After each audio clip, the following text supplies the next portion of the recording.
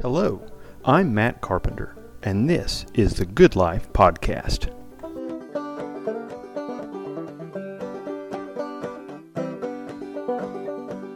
Hello, welcome to the Good Life Podcast.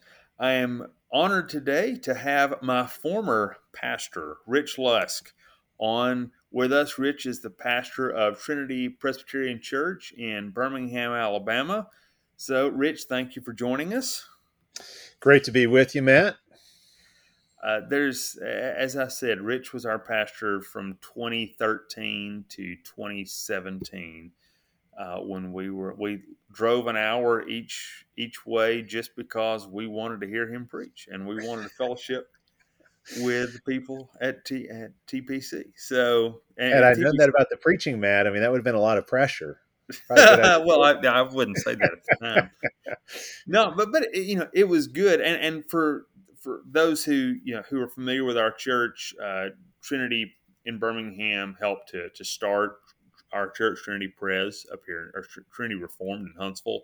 So Rich was instrumental in that, and he's written several books. Now something I did not know until I was going through TPC's website is that Rich has his undergraduate degree in microbiology from Auburn. Rich, you never discuss your microbiology degree.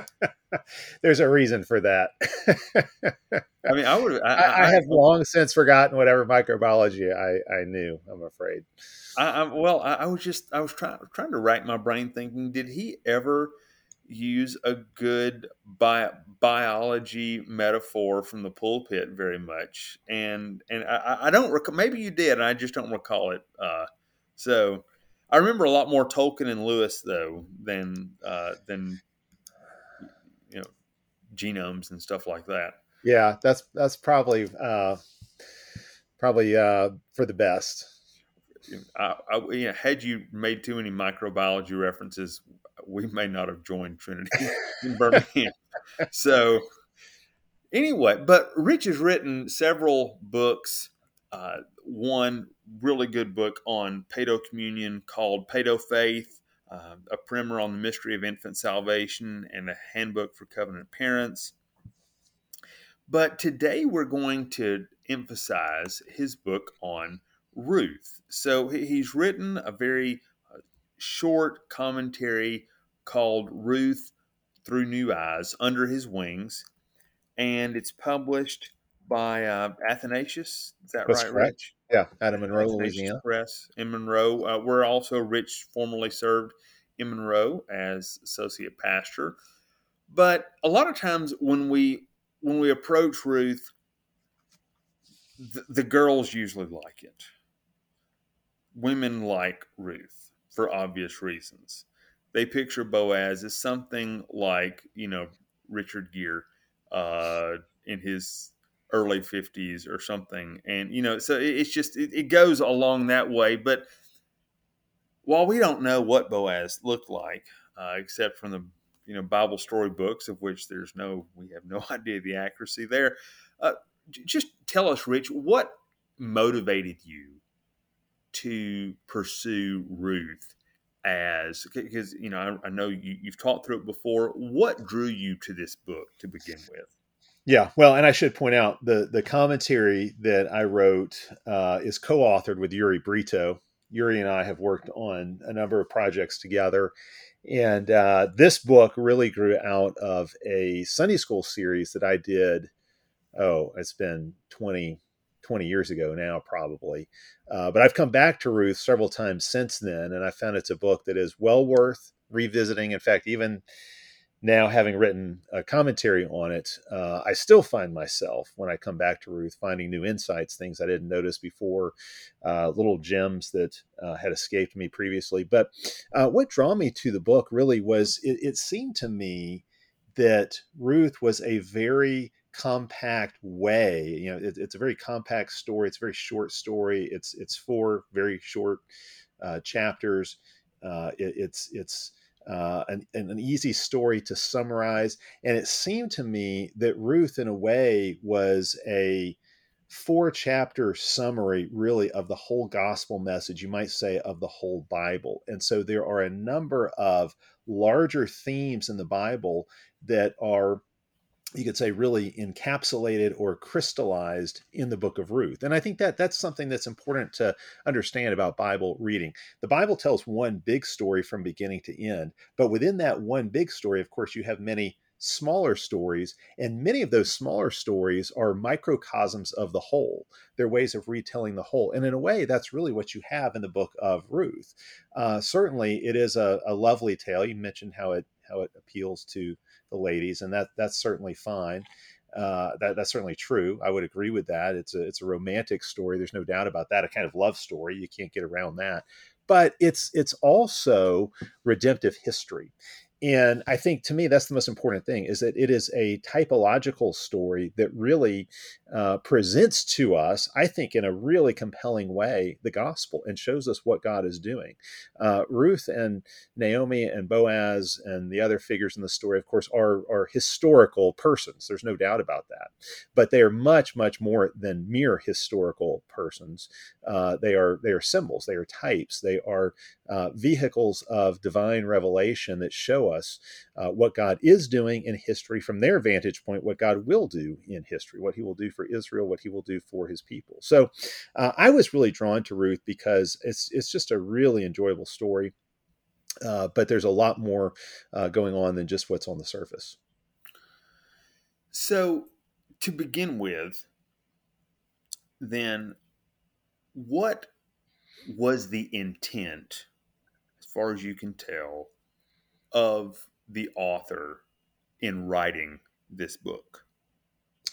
Yeah, that's a great question. And I think that one way to think about the book of Ruth, and we do talk about this some in the commentary, there are a lot of different ways to understand what this book is about and what it's doing. And I think that's true of all biblical books. Anytime you're reading a particular book in the Bible, you can ask, what was its purpose? And you can ask, what is its purpose in terms of redemptive history? What does it show us? How does it contribute to the overarching story of Scripture? But you can also ask questions more focus more narrowly on the content of that book, what's happening within that book. And I think within the book of Ruth, if you look at where it is situated historically, and how it comes down to us and how it becomes part of the canon of Scripture, I think there's a really strong case that can be made for seeing the book of Ruth as an apologetic for David's kingship, for David's right to the throne. It's funny to think of a romantic story like this, a kind of love story, as a work of apologetics, but I think in its original context, that's a big part of what this is it is a defense of David's position as king.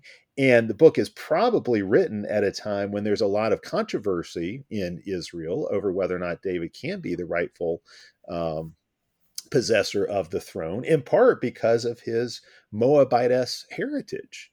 And so the book answers that. And I think that's why the book ends the way it does, with a genealogy that ends with David, that David is the 10th in line from that genealogy. There was actually, if you go back to Deuteronomy, a law about excluding descendants of Moabites to the 10th generation. And so here you have an answer to a key objection that could have been brought against David's kingship.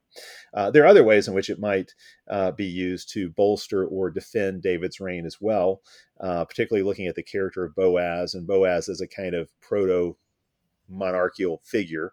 But I think that's a big part of what's happening in this book. Is it is a defense of David's kingship. And so we might, by analogy, talk about ways in which we defend Jesus as the greater David and his right to rule the whole cosmos, his right to the throne of the universe, his right to, we could say, the throne of David, to be seated at God's right hand. So I think in that sense, Ruth is a very helpful model for us. A lot of times when we think about doing apologetics, we think in terms of very philosophical arguments or evidential arguments, and those definitely have their place. And I think you can find a lot of raw material to make those kinds of arguments in Scripture. But we also need to think in terms of stories and songs and poetry. And here we have a story, a very compelling story, that I think, again, serves as a defense of the man that God put on the throne. One of the quotes you have in there that I underlined and even copied out because it was so significant to me along the lines of what you just said. Quote, defending faith in Christ is not just a matter of arguments and syllogisms. Many times it's a matter of telling stories. We need to learn to tell the story of the gospel to our culture in such a way the gospel story exposes what is wrong with our culture and sets things right. End quote. So we are already getting somewhat away from the actual story of Ruth, but that's good. That's fine. Why has storytelling fallen as a means of communicating the gospel in our circles? I can't speak for other, for other groups outside of evangelical circles, but why is it not something you see very much of today? Yeah, Matt, it's a great question. And it's one that I do think we need to wrestle with if we want to be effective evangelists and apologists in our culture. Well, not the, I would say for many reasons, but not the least of those is the fact that people in our culture today don't have a lot of patience with um, reasoned out syllogisms and that sort of thing. And I'm not saying that that's good. It's not good at all. But I do think a lot of times people are willing to listen to a story. And so you might open doors to the gospel, open doors for the gospel with stories that you couldn't get open with syllogisms. But why? But having said that, the church is not very good at this. We're not very good at telling stories. Why don't we have better storytellers in the church? And I don't just mean why don't we have people who are better at telling the story, but we don't even have people who are particularly good at telling their own stories or creating crafting stories, say the way that Lewis crafted the Chronicles of Narnia tales, or Tolkien crafted his Lord of the Rings stories.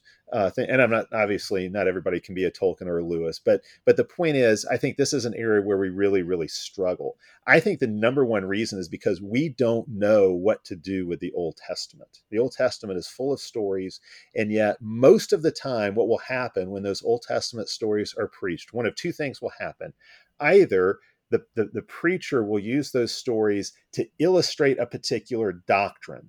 And so the story, and God could have just told us that he providentially rules all things. Instead, he gave us a story, like say the story of Joseph, or even the book of Ruth. I think that this would be a theme, or in the story of Esther.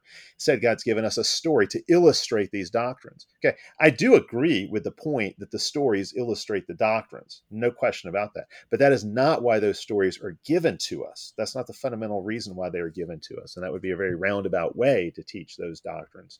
That's not the main purpose of the stories, to convey those doctrines. That's one thing you hear, and that's really kind of, I think, the more common Reformed approach is to see all these stories illustrate that we're sinners and we can only be justified by faith, or all of these stories illustrate God's sovereignty in some way.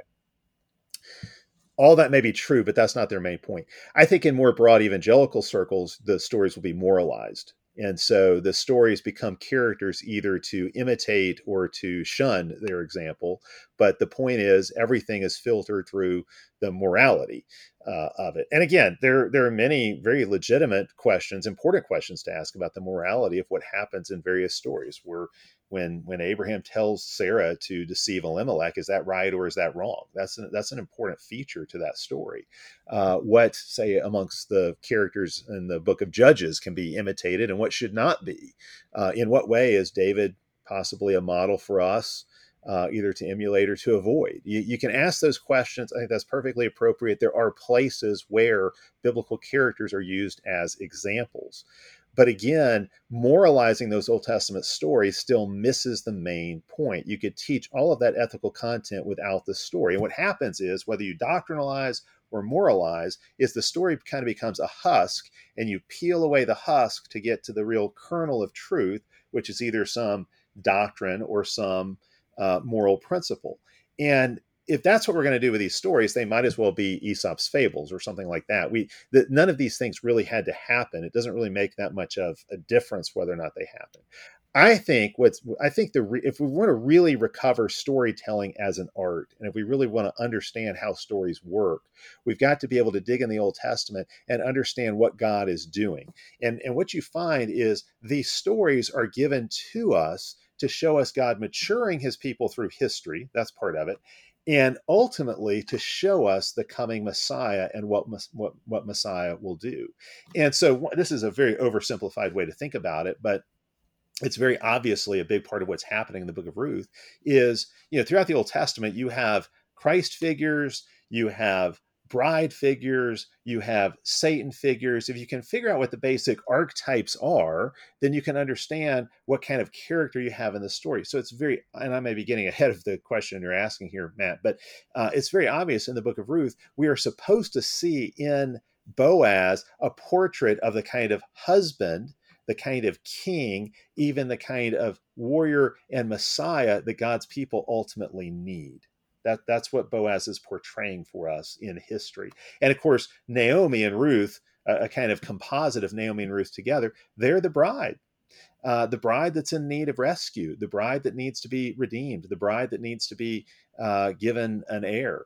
And so you can really understand Naomi and Ruth together as a kind of picture of Israel and Israel's condition at that point in history, or even more than that, you can see in them a picture of the church.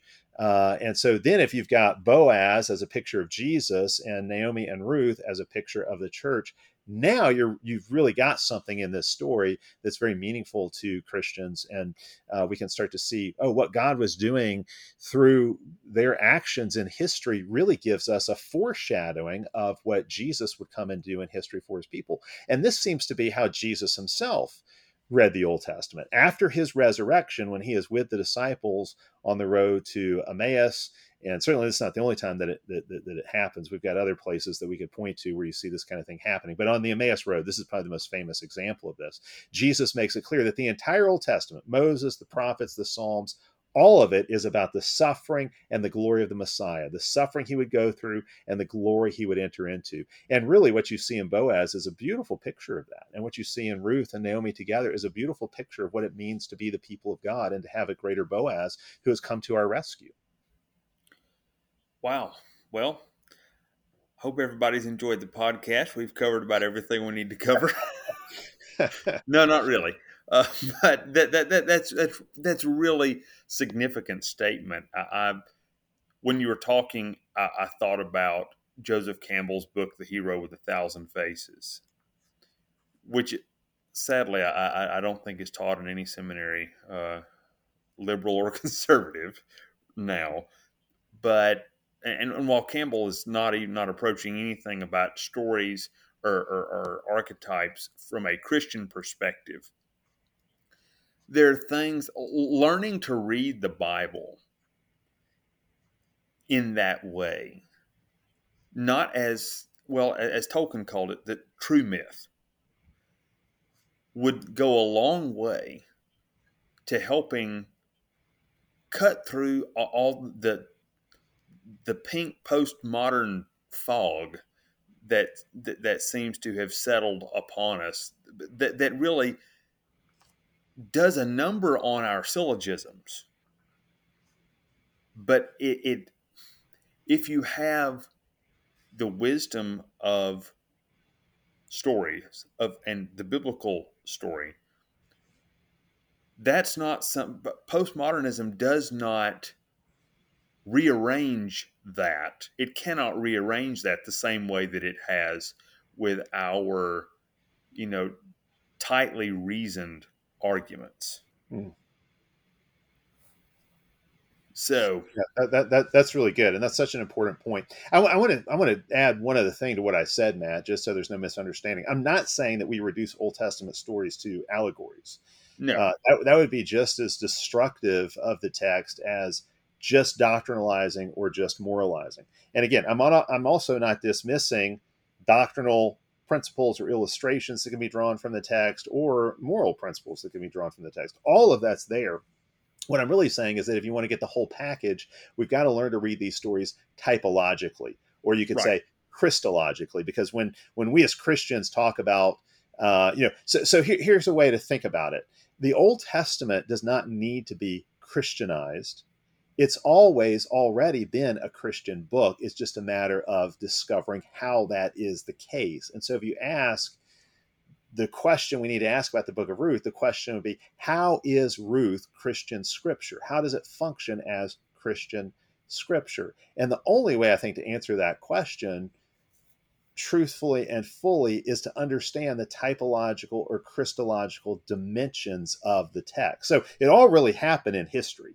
And that's really important to understand. It's not, I'm not reducing it just to ideas or anything like that, or mere symbols. But what I am saying is that the historical events themselves prefigure what is to come in history. God is the great storyteller, and history is his story. And again, he's telling one big story, but within that one big story, there are many miniature stories that give us insight into the whole, so that Ruth is a microcosm of the macrocosm. I actually think one way to get at this is through the medieval quadriga, the fourfold sense that the medievals talked about. Now, I'm glad they you mentioned that. abused the system, the fourfold sense, in many ways. And by the time you got to the Reformation, the reformers had to engage in a really big cleanup when it came to biblical interpretation. But the reformers did not do away with Christological or typological readings of the Old Testament.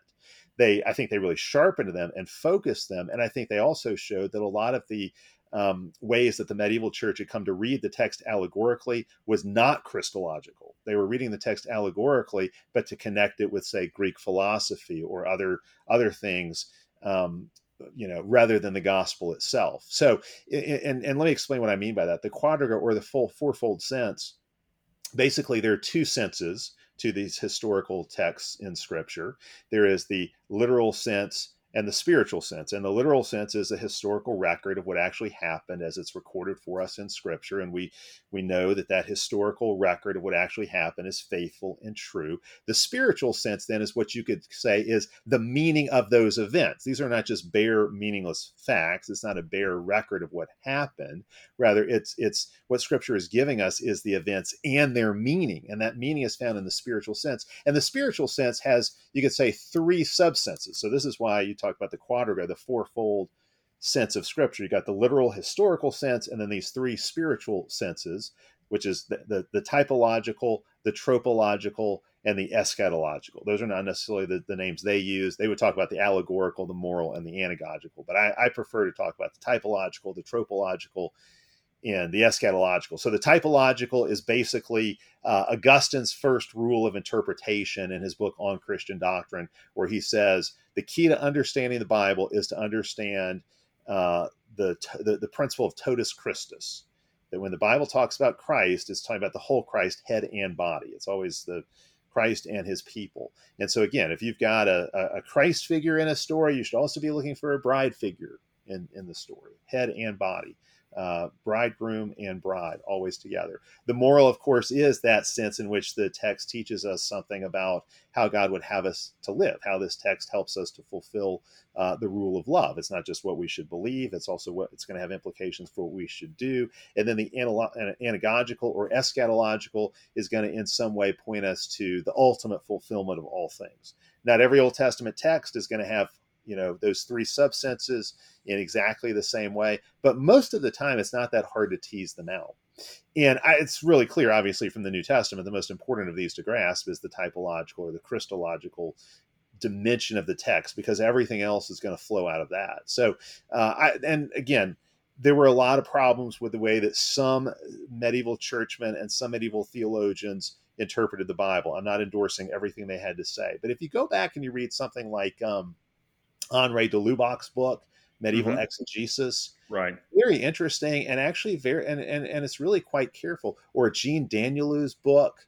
He's actually Right. got a couple books. One is on the liturgy, that basically shows how the early Christians derived a lot of their liturgical practices from a typological or spiritual reading of Scripture. They use the fourfold method as a way of guiding their liturgical theology and liturgical practices. He's also got a book called I think it's called From Shadow to Reality, or From Right. Symbol to Yeah. Reality. Yeah. And it does the same kind of thing, but with just a number of Old Testament narratives, where he shows how these stories in the Old Testament, these historical accounts in the Old Testament, were typological, and the New Testament itself brings them to fulfillment. And so I think the question we have to ask is, what would Jesus and the apostles do with this text? How would they read it? We don't have a comprehensive commentary on the Old Testament given to us by Jesus or the apostles, but we have some really clear case studies in how they interpreted the Old Testament. So, for example, in 1 Corinthians 10, how Paul interprets the event of the Exodus and connects that with the church's experience, and even is able to translate from the Red Sea crossing with the water that poured down from above and their baptism into the cloud and into Moses, how that points to Christian baptism, and the manna from heaven, the water from the rock that pointed to the Christian sacrament of the Lord's Supper, and all of that. Peter in 1 Peter chapter 3, connecting the flood with Christian baptism.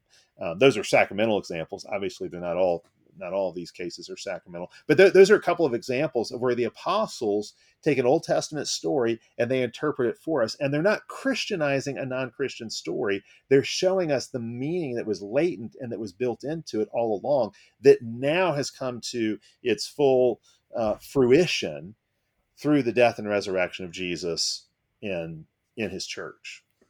And that's not even getting to the dozens and dozens of symbols in the book of Revelation Oh, sure. Right. Right. that John is he just pulls, and it's so dense because there are more Old Testament pictures packed into that apocalyptic story Yes. than we have brain space for. Right. And they're not pictures just from the Psalms and Proverbs. They're from Leviticus and Amos And and, Ezekiel, you know, right, Ezekiel. All of so Zechariah. it's and so one has to be familiar with all of Scripture in Yeah. order Let's to start to let's think this say way. let's say that you had 40 years to master the book of Revelation. You should spend 39 of those years studying the Old Testament, Yes. and then you're ready to study Yes. Revelation. Exactly. Now, that sounds kind of intimidating. You don't have to literally do it that way. But my point is, the key that unlocks so much of the New Testament is the Old Testament, and you can Revelation's maybe a good example of that. But this is the whole issue between Jesus and the Pharisees. The Pharisees knew their Old Testament, but they did not read it rightly because they did not read it typologically. Right. They were doctrinalizing and moralizing the Old Testament that missed Fundamentalists. its whole purpose. That is how the text finds its fulfillment in Jesus. And again, I think the Gospels are written. It's interesting. The Gospels are a good test case for this. All of them, maybe especially John, but all of the Gospels are this way. The Gospels are not written to show us that Jesus meticulously kept every single law of the Torah so he did not sin. We know that's true, that he was sinless, but it's not like the Gospel writers gave us a record of Jesus fulfilling each one of these commandments. What they have done is they have shown us how Jesus brings the stories of the Old Testament to fulfillment in himself by recapitulating them. It's as if Jesus relives the history of Israel, but now he does it right. So what Israel should have Right. done, now Jesus will do. So Matthew's gospel parallels the whole history of Israel, really the entirety of Old Covenant Israel's history. And basically, Jesus relives that history, but he does so as a faithful Israel. He is the faithful Israelite. Matthew's written to show us that. So the experience that, say, Israel goes through with her own baptism in the Red Sea crossing, and then wilderness wandering, facing temptation, and going to Mount Sinai to receive the law, and all of these things. That the life of Jesus in Matthew's gospel tracks with each one of those events. Only what happens is when Jesus is tempted, unlike Israel, he doesn't give in. When Jesus receives the law, he doesn't break the law.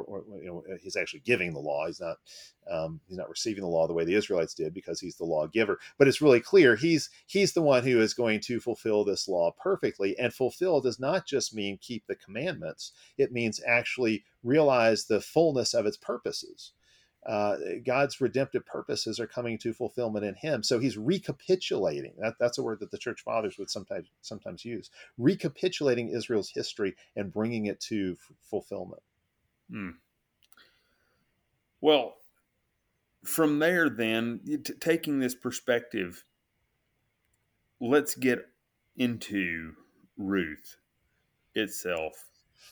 You start out in the book talking about Elimelech, the the picture, as you say, who is a picture of the first Adam.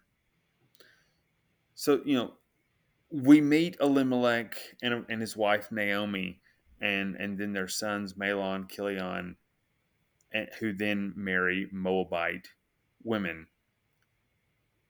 So talk, and then of course they leave Bethlehem and go to Moab.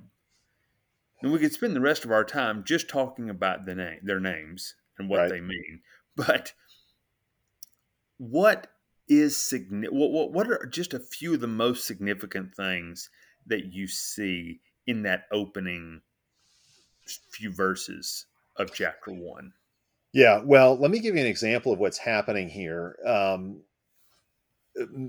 We know that the architecture of biblical theology, so to speak, everything is really structured around the two Adams. So, for example, Paul in Romans chapter 5 talks about the first Adam and the second Adam, or the first Adam and the last Adam. He does the same thing in 1 Corinthians 15. And so, if you're talking about the architecture of the Bible, the overall structure of the Bible, everything is structured around these two federal heads, the first Adam and the last Adam. The first Adam fails, and so a second Adam has to come and take his place and do what the first Adam should have done. Well, First and Second Samuel are really structured the same way. In First and Second Samuel, that's really one story. It's first and second because of the way the scrolls were. The length of the scroll is what really dictates that. But it's one book.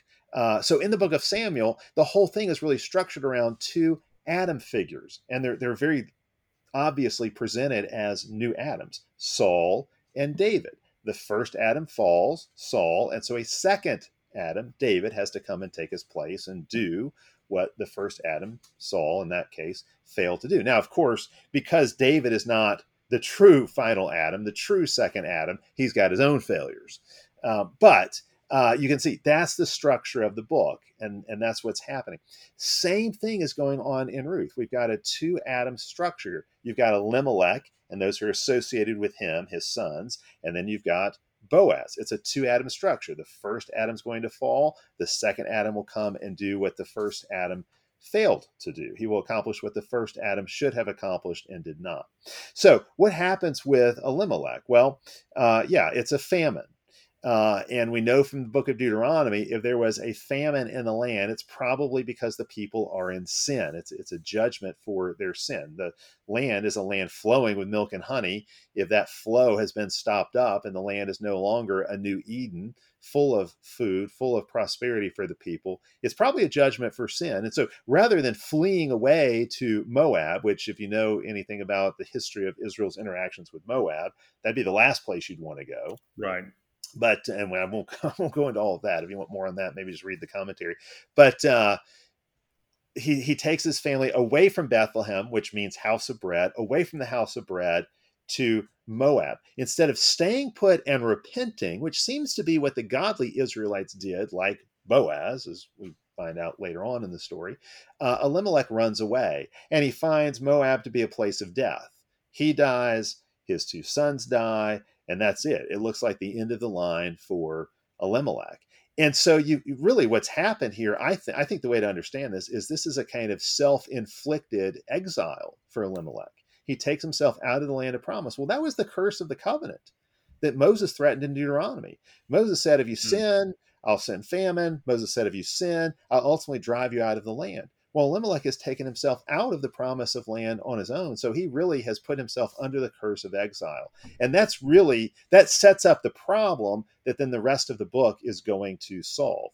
Here at the very beginning, you've got exile, you've got curse, you've got death, you've got a family line that seems to be at an end. What's going to happen? Can those problems be solved? Man. So they do have a significant problem. And then, of course, the problem worsens when he dies. His sons die. And then Naomi is left with her two daughters in law. And you used a phrase that I'd not heard before. You called Naomi an anti evangelist. Now, for a former Southern Baptist, that would be like essentially calling her a pagan, but because that's a very important thing. So, what do you mean when you say that she was an anti-evangelist in the role that she plays?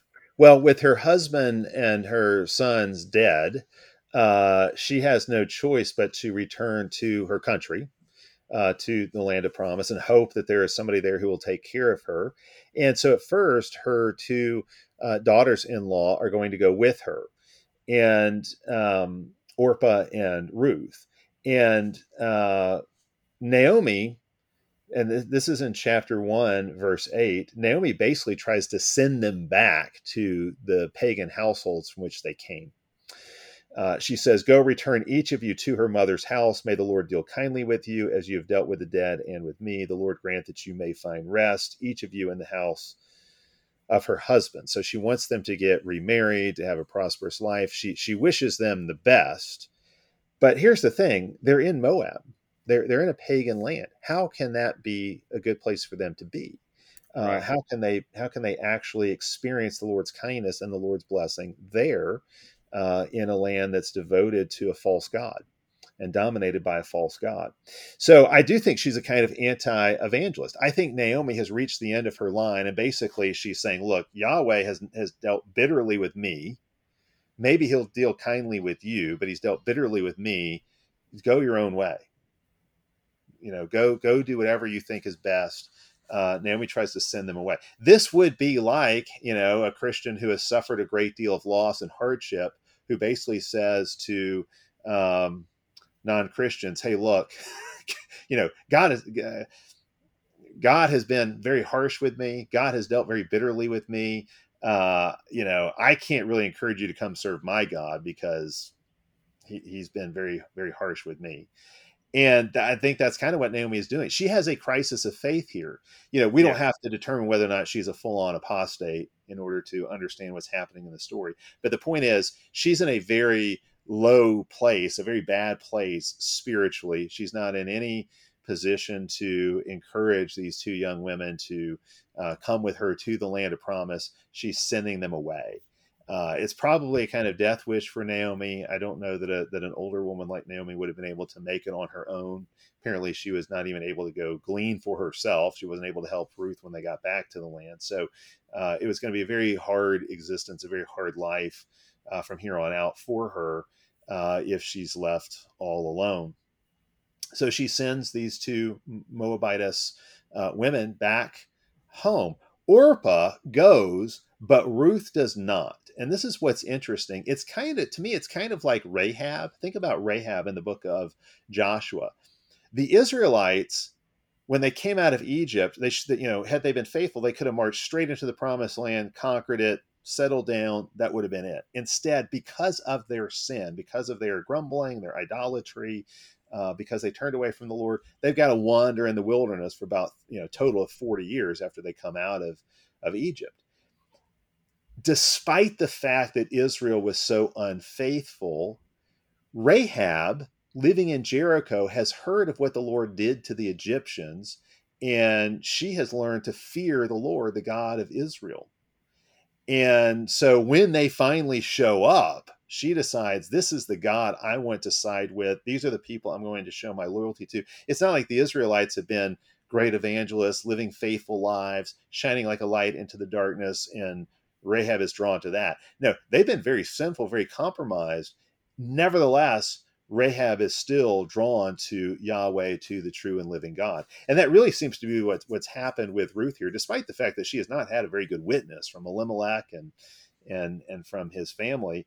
She wants to go back to the land of Judah with Naomi. And so that's what she does. She basically binds herself in a covenant to Naomi and makes that return journey with her. One of the things I found interesting about the story in rereading the story as I was reading your commentary was Ruth's gradual growth in the covenant. With Ruth, it seems there is a series of turnings toward Yahweh rather than one 180-degree turn on a dark and stormy night or a dry and desert night. There's this little by little change. We see her from the beginning exercising childlike faith, which ends up reconverting Naomi. It's amazing how this works. But anyway, is that a general, is that a correct picture of Ruth and how she, and the way that she comes to faith? Yeah, it's one of the ironies of the story that the pagan becomes the evangelist and the covenant member is the one that needs converting. Honestly, to me, I made the connection with Rahab. It's also a lot like what happens in Luke's gospel, where it seems like insiders become outsiders and outsiders become insiders, and you have kind of this upside down, topsy turvy kingdom. Same kind of thing here. Where the true spirituality, true faithfulness comes from the place you would least expect it. Again, I made allusion to this earlier, but um, if you go back in Israel's history, if you rewind back to the period of the Exodus, it was the Moabite women who led the Israelite men astray into immorality and idolatry.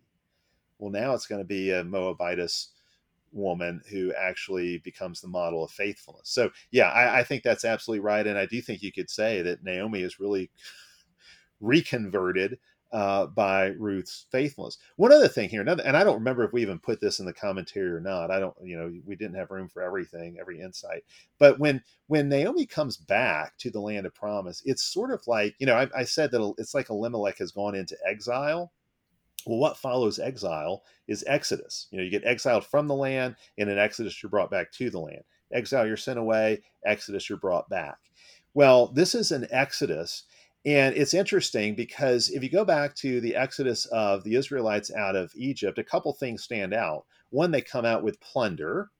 And two, they come out as a mixed multitude. A lot of Egyptians come with them. There are Israelites who they did come out with Egyptian plunder, but they also came out with Egyptians who wanted to be incorporated into the people of Israel. And over that 40-year period of wandering in the wilderness, they were incorporated into the nation of Israel. So Israel does not appear as a mixed multitude anymore once they settled in the land, even though we know there were a number of people who had Gentile blood in them who came out, who were part of that Exodus community.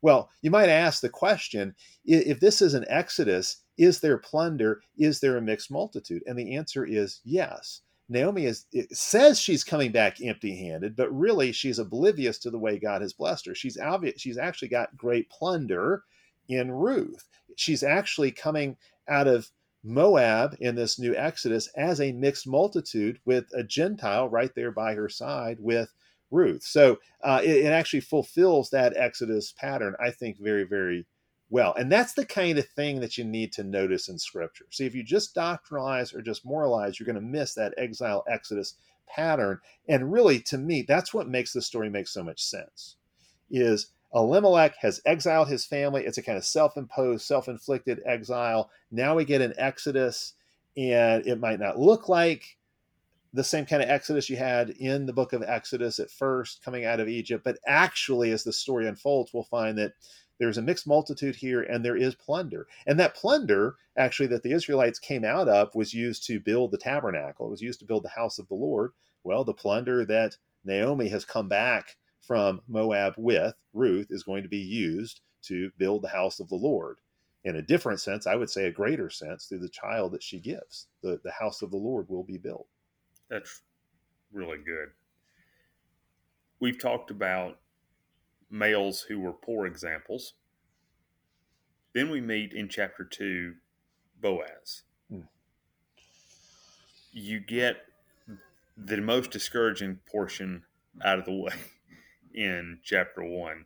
We meet Boaz, uh, the son of Rahab, and just every time you read something else about this man, you like him more and more.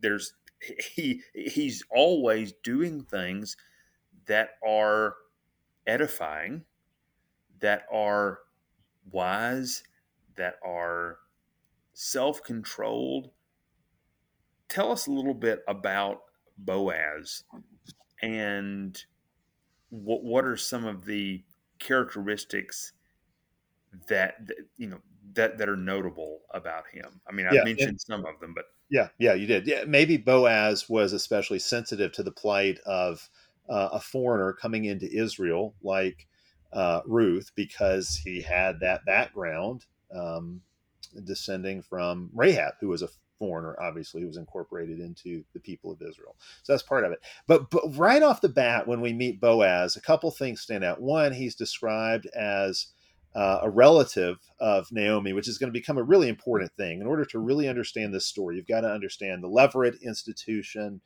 and the kinsman redeemer institution from the Old Testament law. Those are key features that are going to come to fulfillment in this story. So you got to understand that to understand what's fully going on.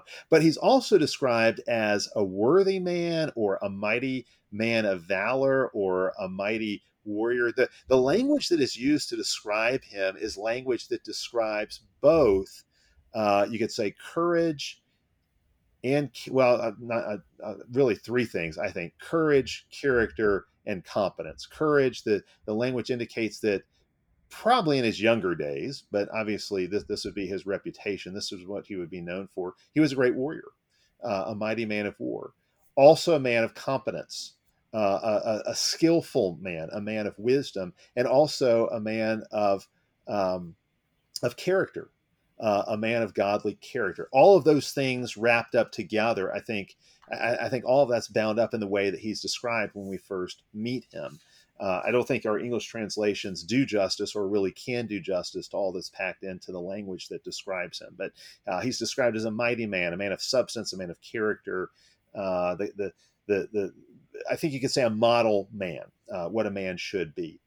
And another interesting thing that happens at the beginning of chapter 2 is Ruth is going to go glean. And of course, there's a lot that can be said about Old Testament gleaning laws, especially the wisdom of Old Testament gleaning laws, say, compared to our welfare state. But we can pass that by. But the text is very interesting because it says that Ruth chanced upon the part of the field that belonged to Boaz. Think about it this way: they had their houses, they had their homes sort of in the city, and then outside the city they had all these fields, and the fields would have their boundary lines, obviously, but it's field after field after field. So if you go out to glean, you really don't know whose field you're going into. You're just looking for a field that hasn't been harvested all the way to the edges, and so you go out there and you glean. That's one of the key ways that the poor were cared for. And again, you see the wisdom in it because, on the one hand, it did not require any bureaucracy. It's highly relational.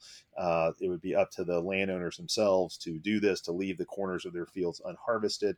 But it also preserves the dignity and builds a work ethic on the part of the poor. They've still got to go work. They've still got to go do what they can do.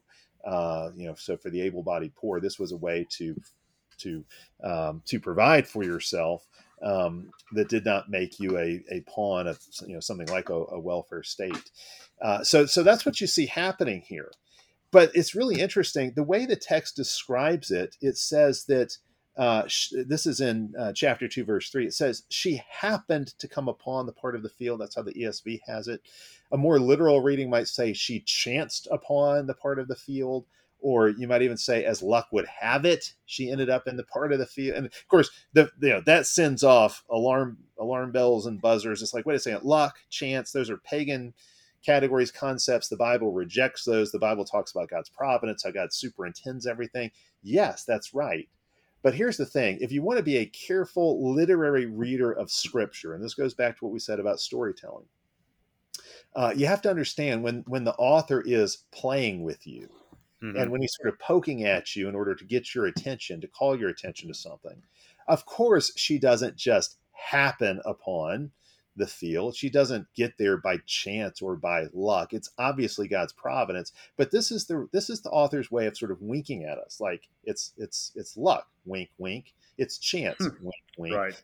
To me, it's kind of like what happens in Tolkien's Middle Earth stories, where all these things happen to Bilbo Baggins, and the narrator even calls attention to it. He gets one lucky break after another, and at the end of the story, Gandalf says, do you think all your escapes happen by mere luck? And of course, the whole point is no. We actually learn from the rest of Tolkien's Middle Earth writings there is a higher power at work. There's a personal God, in fact, who created this world, this universe, who created Middle Earth, and he's the one who is superintending all of the events therein to fulfill his purposes. And so then you have to ask, well, what are all those references to luck or chance there in the story for? Well, in a way, it's a way of showing this was not planned by any human agent. Ruth could not have known what she was doing. Naomi could not have manipulated things to happen in this way. This is God in his providence causing things to happen so nobody else can get any credit for it. God has got to be given all the credit, all the glory for what happens. But it's told in a kind of fun, humorous way that it's part of the what makes the story so enjoyable is this reference to her chancing upon Boaz's field. When she meets him, he takes notice of her, likely knowing, being a man who certainly, as Solomon says in Proverbs, be diligent to know the state of your flocks. He certainly knew not only about his own fields, but the people who were coming and going.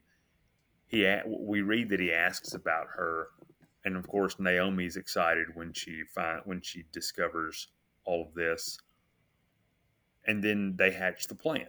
Naomi hatches the plan, knowing that Right. he Right. is the one who can redeem her. But go, you about to say something? Well, no, go ahead. Go ahead. Finish your thought. What just there's the questions from many. What on earth was she doing?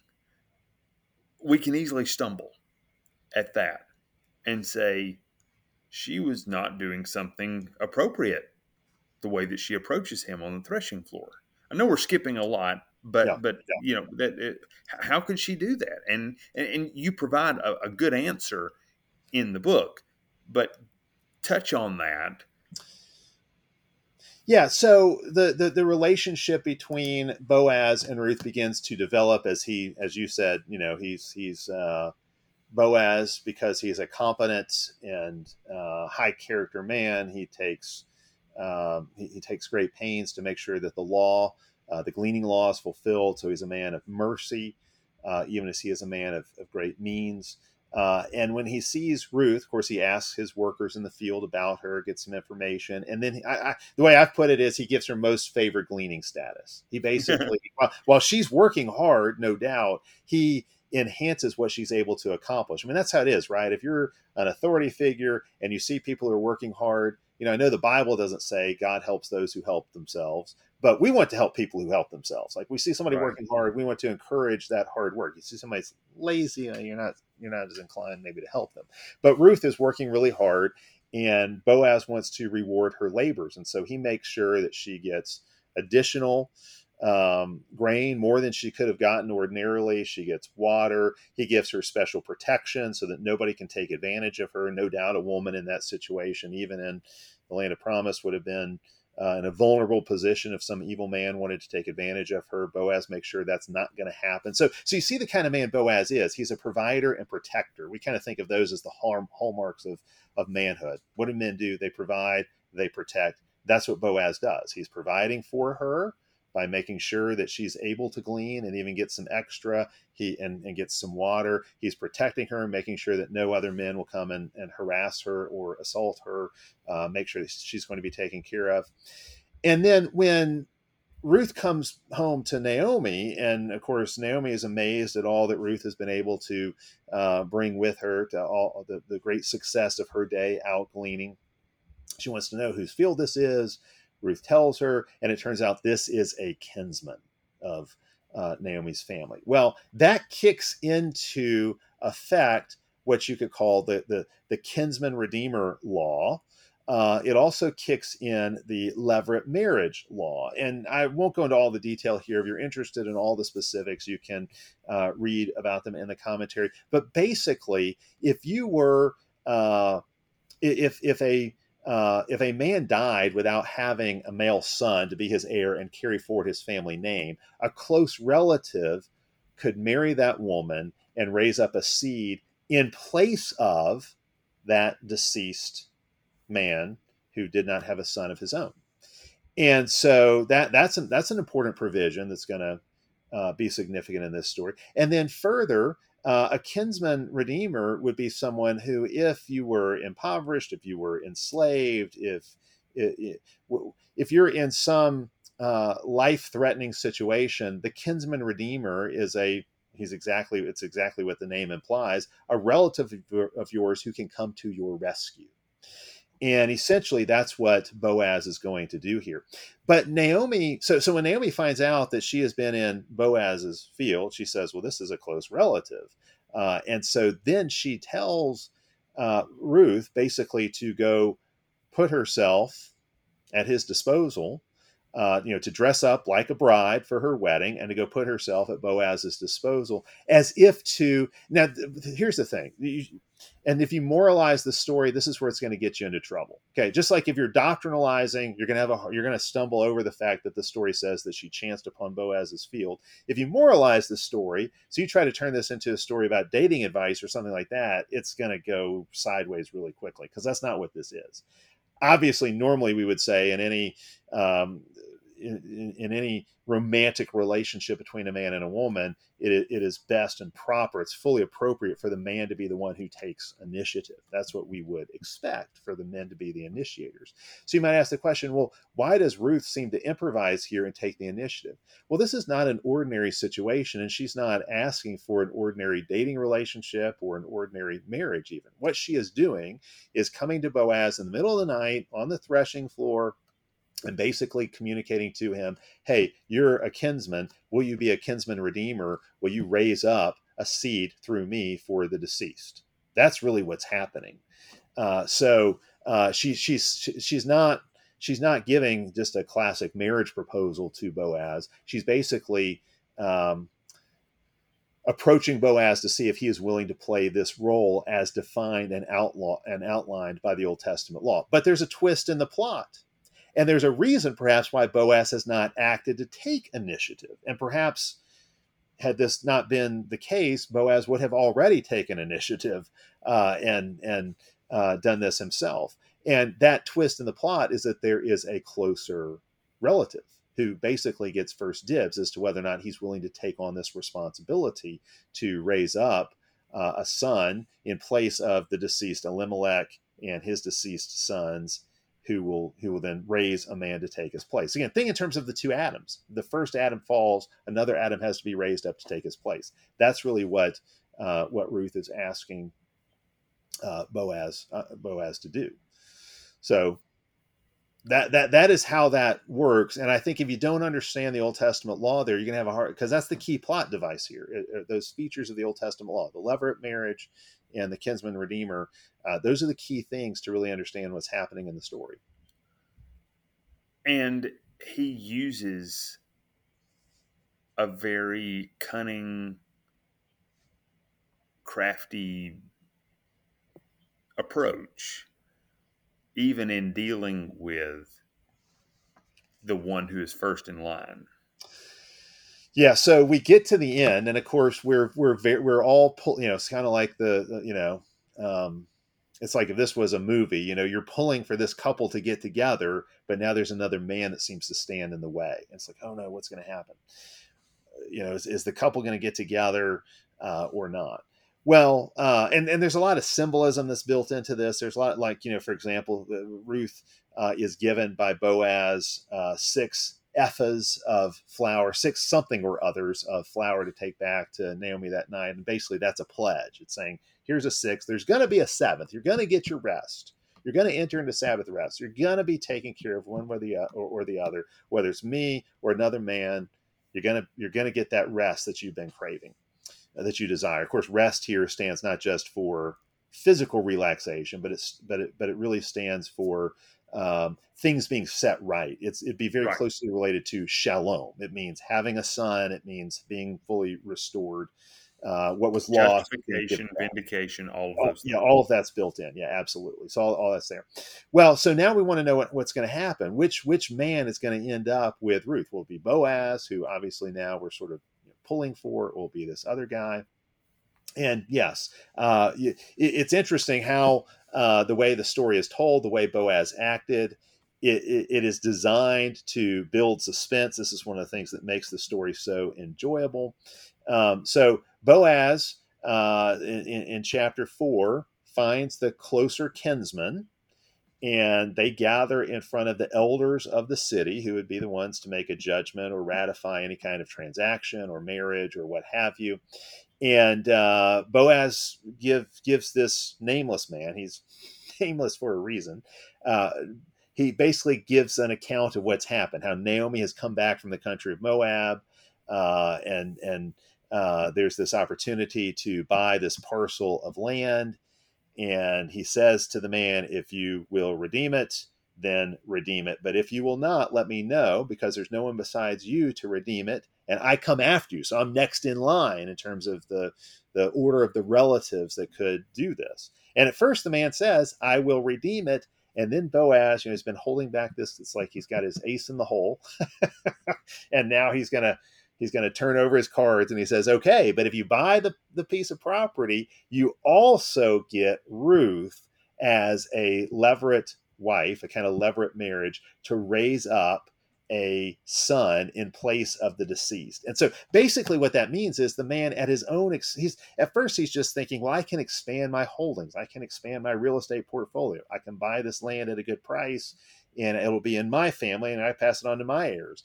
Well, now he finds out that he's going to have to raise up a son for another man, for Elimelech, and that's going to come at his own expense. That's going to be costly to him, and then the land that he buys is going to go to that son. And so now it's actually not financially advantageous. It's going to be a sacrifice. Well, this is not the kind of man that wants to make a sacrifice. There's a reason why this man is nameless in the story, and his name has been forgotten. His name has been blotted out of history. Because he would not perpetuate Elimelech's name, his name does not get perpetuated. He becomes nameless. Because when he finds out that there's going to be some cost to him, some sacrifice on his part, he passes on the deal. And so Boaz then is able to redeem the land, marry Ruth, and of course the story ends with the son being born, and everything that was lost has been restored. At the beginning of the story, it's loss of land, it's loss of life, it's loss of sons. There's curse, there's death. What do you have here at the end? Land's been restored, heir has been raised up. In place of the widows, you now have a marriage taking place. The widow finds a new husband, all of that. So every single domino that fell, now all that gets reversed, and actually then some. It's actually even a far more glorious situation than what you had at the beginning. The end is better than the beginning because Boaz is greater than Elimelech. And so it's really a Yes. glorious story, and there's a glorious symmetry to it. There's just a glorious structure to the whole story. And we've not covered so much of what you mention in the book. It is not written at a level that people would find it difficult to understand. So I commend it to everyone, and they'll we'll have a link to it. Again, it's fantastic. It's called Ruth Through New Eyes, Under His Wings, and you actually Under His Wings is the last appendix. Yeah, you have two wonderful appendices. One is on the theology of the land, which we did not have time to get to, but then also what it, the meaning of that phrase under his wings. Yeah. So this, the book of Ruth, and reading that along with your book, it helped me to see the story with almost an Arthurian quality to it, with Boaz being like the king Mm. and accomplishing the restoration of one who was removed. And even though of Ruth, I mean, Boaz says that she displayed two kindnesses: the first kindness and second kindness. Her second kindness, you talk about it, was the fact that she's willing to do these things for Naomi, not just for herself. And this story is romantic, not just in the normal sense of eros love, but it's romantic just in the sense of high and good drama. It's a powerful story, but a powerful story that presents the gospel. Yep, that's right. As all true romance does.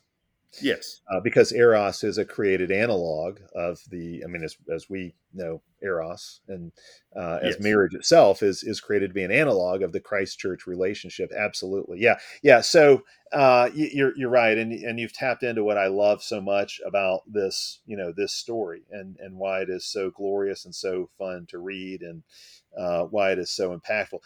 You mentioned the book. The commentary is really accessible. It was designed that way. There's a lot of stuff, obviously, that could have been said that we leave out of the commentary. We wanted to write a very short, compact commentary. It originally started out as basically just a transcript of some Sunday school classes that I taught. So I won't make any claims for it being a great work of literature or anything like that. It's not the best written commentary you're ever going to read. But if you think about it from this, and I think we say this in the introduction, it was basically transcribed from,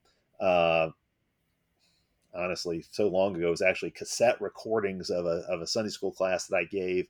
And, that passed through my hands and through Yuri's hands. And we continued to take out things that we thought were extraneous and not necessary for this particular kind of commentary. It's not intended to be, academic at a high level. It is intended to open up this portion of Scripture to you so you can really understand what's happening in this part of the Bible, and how this part of the Bible testifies to Jesus, how this part of the Bible can help us grow in faithfulness and in love, how this part of the Bible can encourage us in all kinds of ways to advance the kingdom of God and to stand for God's truth in the world. And the book of Ruth, I think, is glorious in all those ways. It does all those things for us. Yes. Well, Rich, thank you for joining us today. This has been fantastic. I hope it will motivate everyone to go back and first to read the book of Ruth, then to read your book on it as to help them understand what's going on. So thank you for coming Appreciate on it, and man. talking about Yeah, it. great to be here. Appreciate it very much. Appreciate your ministry. Thank you. The Good Life Podcast is a ministry of Trinity Reformed Church in Huntsville, Alabama. If you like this podcast, you might enjoy one of our other podcasts, Got a Minute, featuring Larson Hicks and Rich Lusk. Theology, philosophy, economics, politics, and more for normal people.